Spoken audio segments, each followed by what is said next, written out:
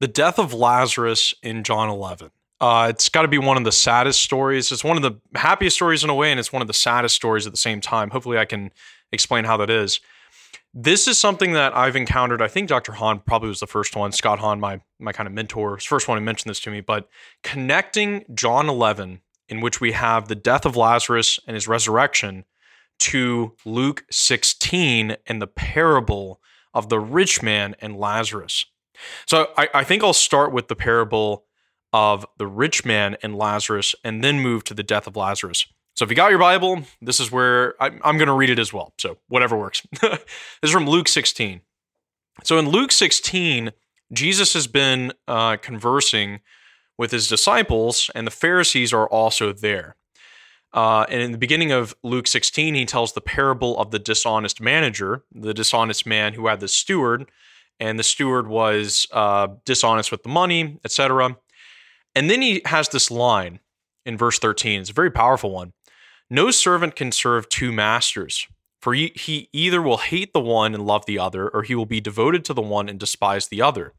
You cannot serve God and mammon. Ooh, wow, okay. So you can't serve God and worship money at the same time. The Pharisees, who were lovers of money, heard all this, and they scoffed at him. But he said to them, you are those who justify yourselves before men, but God knows your hearts. For what is exalted among men is an abomination in the sight of God.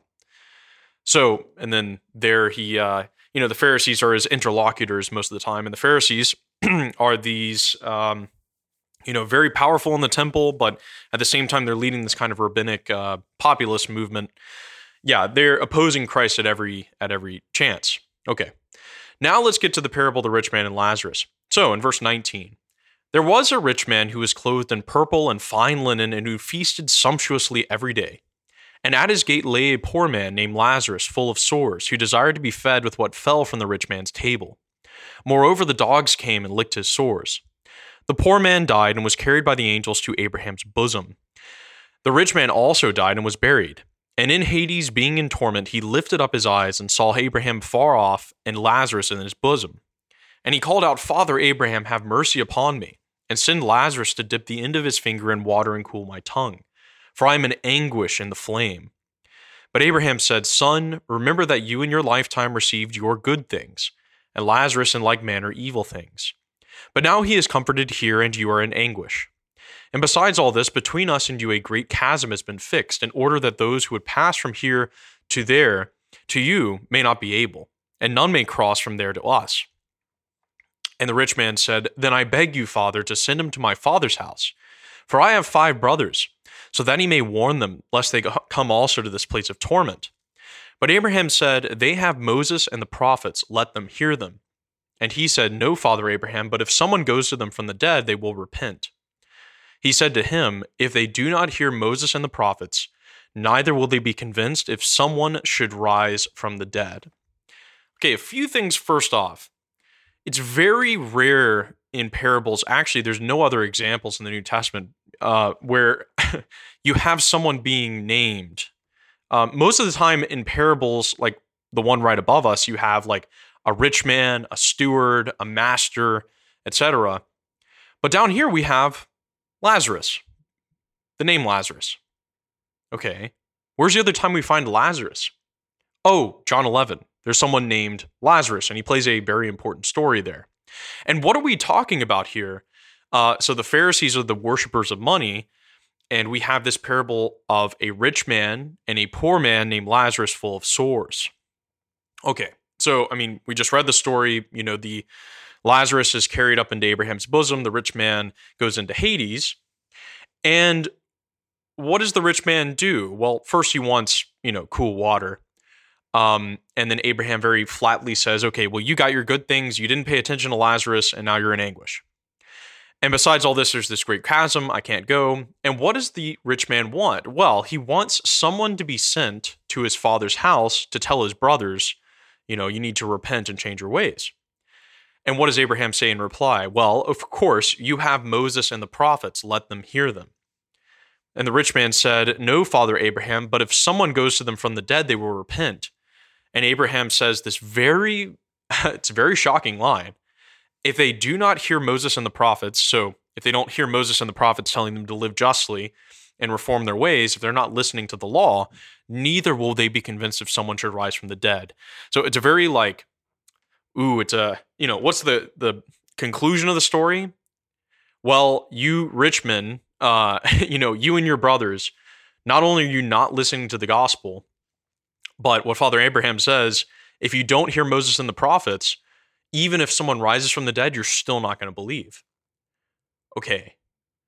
So a few things. Lazarus being named, okay, a rich man. Lazarus dies in a way from neglect from the rich man. And then finally we had this talk of they won't be convinced even if someone should rise from the dead. Just a little commentary on the rich man. What is the issue here? St. Jerome really gets at it. He says, wealth in and of itself is not evil for someone to have. Now, it has to be, how did you acquire that wealth? Did you acquire the wealth by dispossessing the people who worked for you? Did you somehow steal it? Did you, ill-gotten gains is definitely a problem. So, but you have a rich man, and what does riches make you do but neglect the poor? Basically makes the poor invisible to you. And I mean, you can see this just in how most modern societies are constructed, where you have large areas of poverty, and then you have the wealthier areas being outside of those areas of poverty where most of the people live. So what wealth can do is blind you to the poverty of those below you. We don't need to go farther than that. But that's what happens is the rich man who's eating sumptuously, you have Lazarus who's sitting by his table and wanted to get whatever, fell from the rich man's table. Okay, now let's move to John 11 and see if there's a connection here. So a certain man was ill, Lazarus of Bethany, in the village of Mary and her sister Martha. It was Mary who anointed the Lord with ointment and wiped his feet with her hair, whose brother Lazarus was ill. So the sisters send to him and say, Lord, he whom you love is ill. Jesus said, this illness is not unto death, it is for the glory of God. So then we have this weird part where Jesus stays in the place where he is longer than expected. And he says to his disciples, okay, we're going back into Judea. And the disciples said to him, Rabbi, the Jews were but now seeking to stone you. And are you going there again? And this is a reference back that Jesus was preaching these things to the Jews in the last 4 chapters of John's gospel. And they were so angry with Christ that they wanted to stone him and kill him. And then Jesus says, we need to go to Lazarus. My friend Lazarus has fallen asleep, but I go to awaken him. But Jesus spoke of his death. And Jesus told them plainly in verse 14, Lazarus is dead, and for your sake I am glad that I was not there, so that you may believe. Let us go to him. Thomas, called the twin, said to his fellow disciples, let us also go that we may die with him. So the tipping point is really, really big, right? Because the Jews were just trying to kill Christ, and now Christ is going to go back into the hornet's nest into Judea, where the Jews are trying to kill him, because he needs to raise Lazarus. And so all the apostles are feeling the tension between Jesus and the Jews. Okay, so in verse 17, when Jesus came, he found that Lazarus had already been in the tomb 4 days. Bethany was near Jerusalem, about 2 miles off, and many of the Jews had come to Mary and Martha to console them concerning their brother. So yeah, Bethany's very close to Jerusalem. It's a very short walk, 2 miles, about 2 miles off. So Martha comes and meets Jesus and says, if you had been here, my brother would not have died. And Jesus says, your brother will rise again, and asks for faith. And then Mary comes and says the same thing. Then Mary, when she saw where Jesus was and came to him, fell at his feet, saying to him, Lord, if you had been here, my brother would not have died. When Jesus saw her weeping, and the Jews who came with her also weeping, he was deeply moved in spirit and troubled. Deeply moved in spirit and troubled. Okay. And he said, where have you laid him? They said to him, Lord, come and see. And then we have verse 35, Jesus wept. So let me just quickly, So it's a strange phrase. Jesus was angered in spirit and troubled. Like, what would he be angered in spirit about? So this is in verse 34. So the word in Greek, we have, he was ine bremisato to pneumatai kai etarchen hauton. So the deeply moved in spirit means he was angered. He was deeply moved. He was angered in spirit, and etarchen troubled himself. So you understand why he can be, let's say, some people have interpreted this. He's angry because he saw, the death of his friend, and he's angered that death would be there. And that definitely is true. But why would John add the part when Jesus saw her weeping and the Jews who came with her also weeping? He was angered in spirit and deeply troubled himself, is one interpretation. Like, why is he angry seeing, Mary weeping, but also seeing the Jews weeping? And he said, "Where have you laid him?" They said to him, "Lord, come and see." Jesus wept. So the Jews said, "See how he loved them." But some of them said, "Could not he who opened the eyes of the blind man have kept this man from dying?" Then Jesus, deeply moved again, so embrimenoso, which is super angered, basically, comes to the tomb. Now, why is he angry? Well, the Jews here, first of all, the Jews are there weeping, and he's deeply moved and troubled. And then the Jews say, "Oh, could this man who opened the eyes of the blind man, couldn't he have kept this man from dying, this wonder worker guy?" And then Jesus is super angry again. Okay, so he comes to the tomb. Jesus says, "Take away the stone." And then he says this prayer, "Father, I thank thee that thou hast heard me. I knew that thou hearest me always, but I have said this on account of the people standing by, that they may believe that you have sent me." When he had said this, he cried with a loud voice, "Lazarus, come out." The dead man came out, his hands and feet bound with bandages, and his face wrapped with a cloth. Jesus said to them, "Unbind him and let him go." Okay, so a few questions from this. So we had a few questions from, verse Luke 16. Why would you tell a parable with a story named Lazarus? Like, why tell that? And then we have this idea that, if people, if the rich man and his brothers, they had Moses and the prophets, they had all that to believe, but they didn't. And then Abraham has this really killer line in verse 31 of, "If they do not hear Moses and the prophets, neither will they be convinced if someone should rise from the dead." Also, another point I should point out, I'm just going to keep throwing stuff out there, but what was the previous conversation in John 8 through 10? Well, the previous conversation in 8 through 10 was, we're children of Abraham, we're Abraham's children. And then Jesus says, "If you were truly Abraham's children, you would believe me, because I'm the one who Abraham and Moses and all the prophets basically foretold." So now in chapter 11 of John's gospel, now we have someone rising from the dead. I'm kind of preempting the conclusion here, but I hope we're building a case of this connection of the parable of rich man and Lazarus, and then the death and resurrection of Lazarus in John 11. Okay, and then finally, let's go to verse 45 in John 11. So if we're going to backtrack, what are all the problems we're dealing with? Why tell a parable about Lazarus who dies of neglect in a parable? And why would the conclusion of the story be unbelief and unrepentance, even if someone rises from the dead? And then when we move to the story of Lazarus, why is Jesus so upset, angered in spirit when he sees the Jews there? And why is he also angered in spirit when they say, "Could he have not kept him from dying?" Okay, now we come to the climax of the story. So Lazarus is now alive. And in verse 45, many of the Jews, therefore, who had come with Mary and had seen what he did, believed in him. But some of them went to the Pharisees and told them what Jesus had done. So the chief priests and the Pharisees gathered the council and said, "What are we to do? For this man performs many signs. If we let him go on thus, everyone will believe in him, and the Romans will come and destroy both our holy place and our nation." But one of them, Caiaphas, who was high priest that year, said to them, "You know nothing at all. You do not understand that it is expedient for you that one man should die for the people, and that the whole nation should not perish."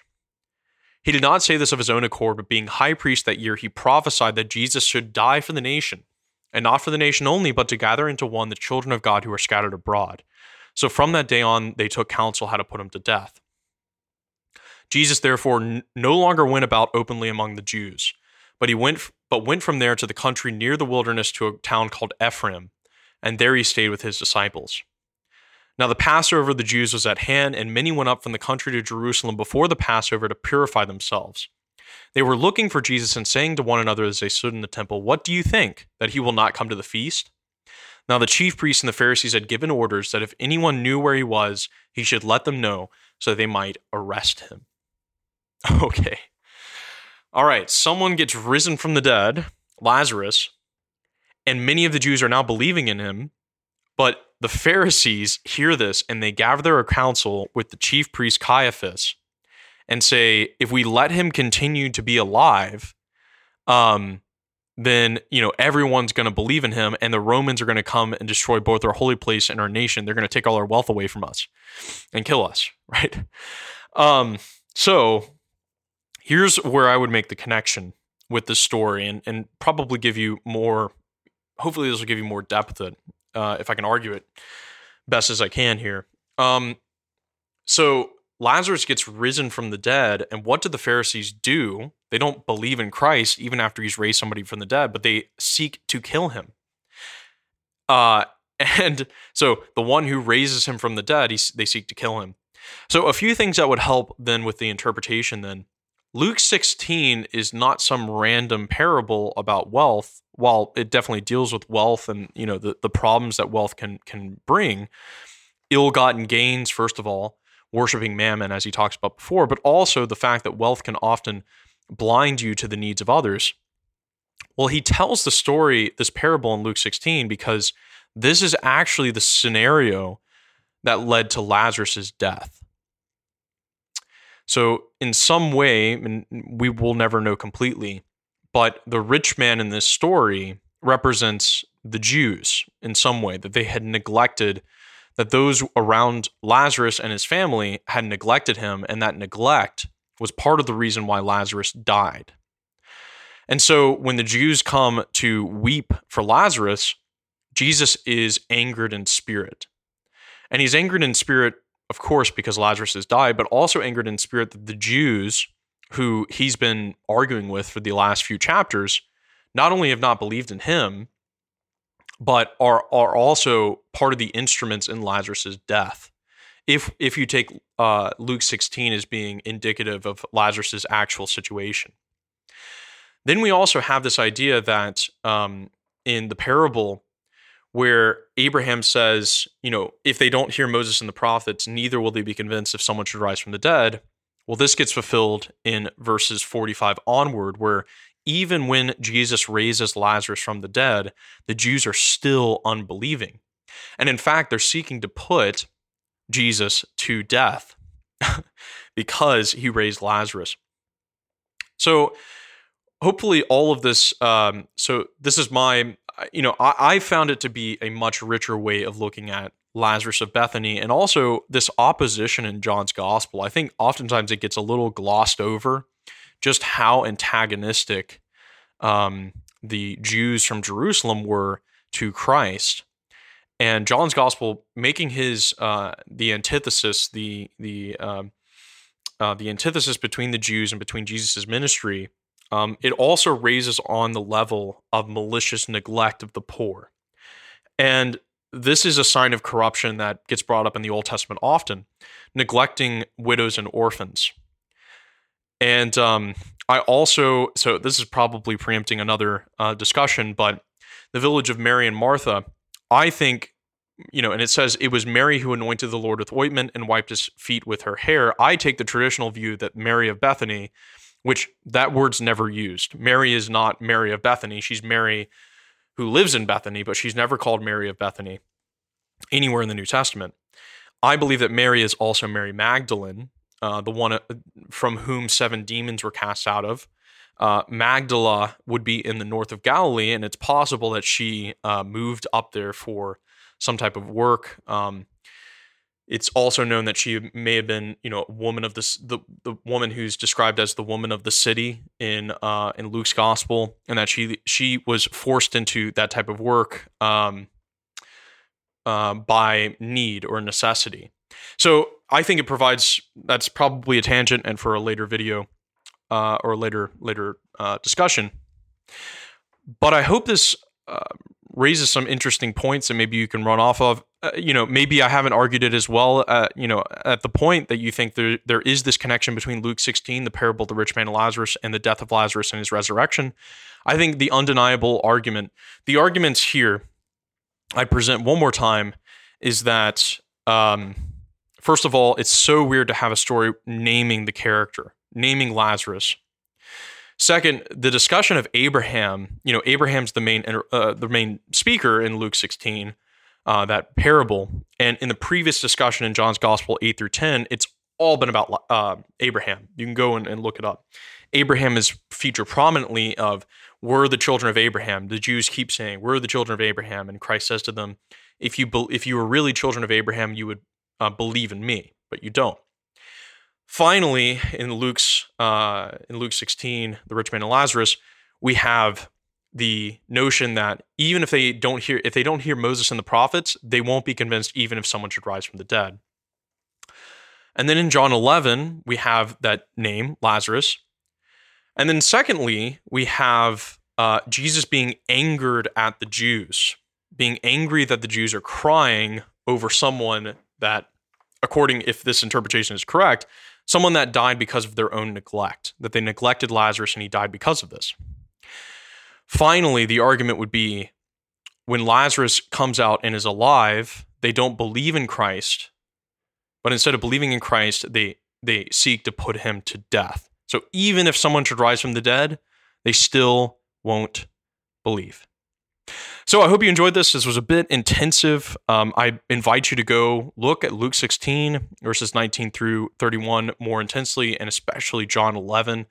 Hopefully this interpretation's helped you gain some understanding. And that wraps it up.